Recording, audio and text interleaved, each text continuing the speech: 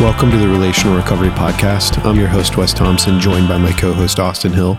Today, we're in part 4 in our conversation. We hope you enjoy. I think there's 3 big things that come out to me that, and we've already landed on some of them, but there's kind of 3 things that maybe we really, as high level negative things that gossip produces, and then maybe 3 things that we can be invited towards as an opposite kind of a positive reaction to this. And I think the 3 things are: gossip has a high negative impact on relationships. I'm just going to name these and then we can kind of talk about them for a minute. Gossip has a high negative impact on relationships. You know, I've never been a part of a really close knit group of people that are like, man, you know, we're so close and we love each other so much because we gossip about each other all the time. Right? Gossip has a high negative impact on relationships. Secondly, gossip is often avoidant. I start gossiping about somebody because I don't want to deal with the tension myself. I can't tolerate my own, for example, insecurity. So I'm going to talk bad about someone else because in that, it kind of makes me feel better about myself. So gossip's often avoidant. Thirdly, gossip's painful. Anyone listening in on this and even thinking about this myself, when have I ever heard, you know, hey, so-and-so was talking about you and this is what was said? That's never happened to me. And I'm like, man, that makes me feel great about my relationship with those people. Like, it's painful. And I think we have to recognize that, like, we are inflicting potentially harm on others when we're engaged in this kind of behavior. Because even though that other person or persons might not be there, what if they were to know? And it kind of goes back to the golden rule, treating people the way you want to be treated. Like, if it causes us pain when it's done to us, why would we want to cause that same pain to other people? So those are 3 high level, I think, just being reminded of how negative that this behavior is. So anything that you would want to riff on those 3 thoughts before we move on? I think the avoidant, when you say avoidant, I think defining that is when we say avoidant, we're talking about kind of like what you were describing earlier is, I don't want to keep the tension here within this conversation within myself. It's, I want to avoid the hard conversation that's necessary to move forward in a productive way. So gossip does not solve anything. It makes it worse. It's a problem that continues to get worse. Like it makes something if we're doing like a levels of like, if 10 is the worst possible and you have a level 5 problem, gossiping never makes it stay the same. It doesn't make it better. It makes it worse. So it becomes a bigger problem. I can confidently, in my opinion, say that gossip is always putting gasoline on a fire. It's not putting the fire out in any way, shape, or form. It's not putting any water on that fire. It's making it worse. It's making it worse. It also, I think it is often, this is just I think a problem that we all struggle with. It's fun to watch sometimes. Often it's entertaining because it's outrageous, and outrage is entertaining.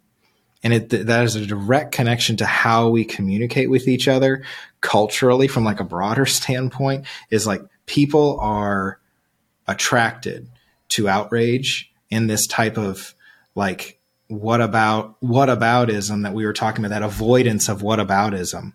Like, what about that side or this side? Where like we're seeing it within breaking down families because of whether it is a political idea from left or right, or if it's do you believe in God or not?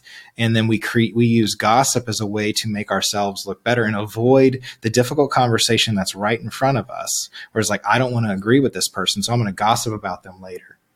So it's one of those things where we have to address the thing in front of us. Like we were talking about earlier, we have to keep it here within this conversation and here within ourselves.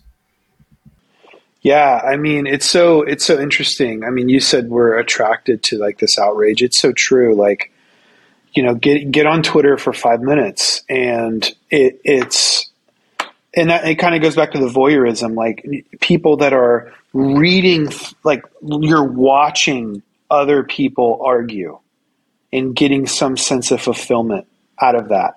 Like, let's all just pause and take note in that. That is, I think that's strange, right? Probably not healthy. It's probably not healthy that we would get enjoyment out of seeing other people literally harm each other. That is not, I think, a recipe for a healthy psychology, a healthy emotional world, a healthy soul.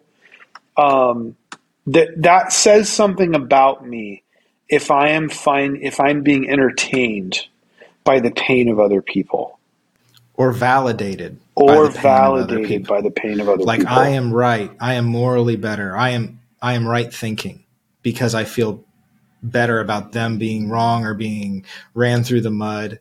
Like, that is, to me, I think I connect a lot of the problems with that we're experiencing in this culture and how we communicate with each other, specifically around the idea that we have lost track of, like, a key tenet of this following Jesus is radical enemy love, loving our enemies as ourselves. It's really hard to gossip about somebody you love. And then Jesus takes it another step level. This is one of the things that separates, I think, like this idea of following Christ, is he advocates for enemy love constantly. And it's not one of those things like, you could do it if you want. It is an explicit command from Jesus to us to love our enemies as ourselves. That is, in gossiping about the people we care about, like, that's not even like, we can break down all these stupid, like, constant whirlwind of what we were talking about, where we either go on social media and see it, or we see it on cable news, or what the articles we read. This whole idea of, like, how do we, like, why should we do it? Because they're not doing it. It's like, well, the reason why we should do it is because this is how we can solve problems, by radically loving our enemies as ourselves. And we practice that by loving the people close to us well. And, like, we want to say, well, our enemies are far, far away. It's like, no, our enemies are who we are in opposition against or in conflict with in that moment. So our enemies can be very close.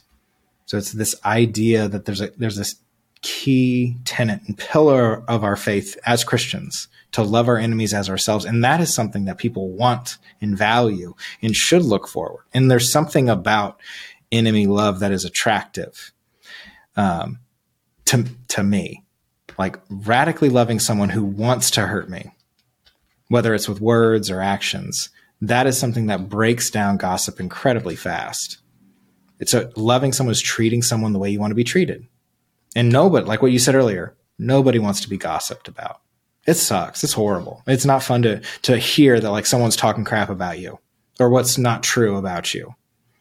Or even if it is true, that's not, it doesn't lead to flourishing. It doesn't lead to human relational flourishing. Again, if there's a fire that was started, it makes it worse, right? It makes it worse. Thanks for listening to this episode of the Relational Recovery Podcast. We'll be back tomorrow with part 5 in our conversation. We'll see you then.